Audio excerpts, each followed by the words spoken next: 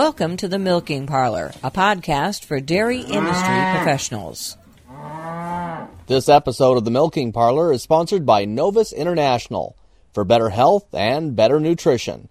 Find out more at dairybalance.com. The USDA has issued the final rule on organic access to pasture.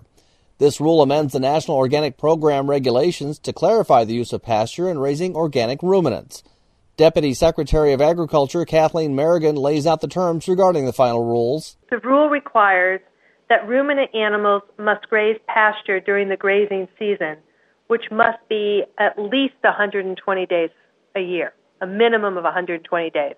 It might be as many as 365 days, depending upon where your operation is located in the country, but it must hit that minimum 120 days.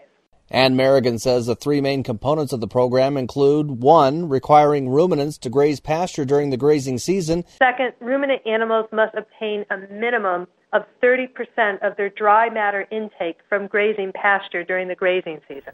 Third, producers must have a pasture management plan and ensure the protection of soil and water quality. And animals can only be temporarily confined for specific conditions and cannot be restricted from pasture or outdoor access. Livestock are exempt from the 30% dry matter intake from pasture requirement during the finish feeding period, not to exceed 120 days.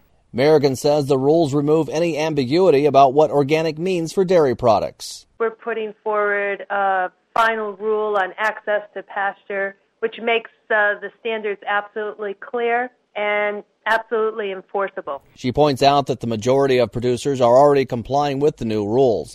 But the Ag Department making these rules official should give consumers confidence that the organic milk and cheeses that they buy were produced on pastures that truly meet the organic standard.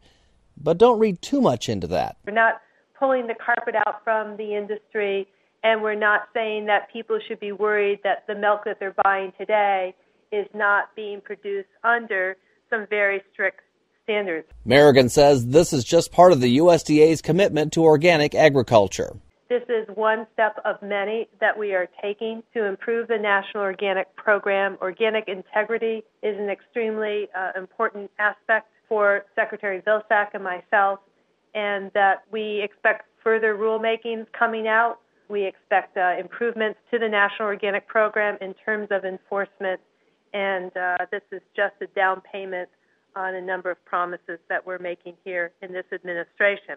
The final rule will become effective 120 days after publication in the middle of June.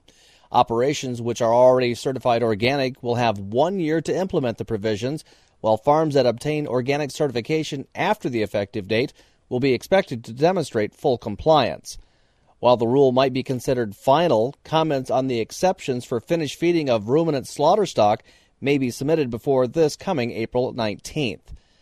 Thanks again to Novus International for sponsoring this episode of the Milking Parlor. Find out more about better health and better nutrition for your dairy cows at dairybalance.com.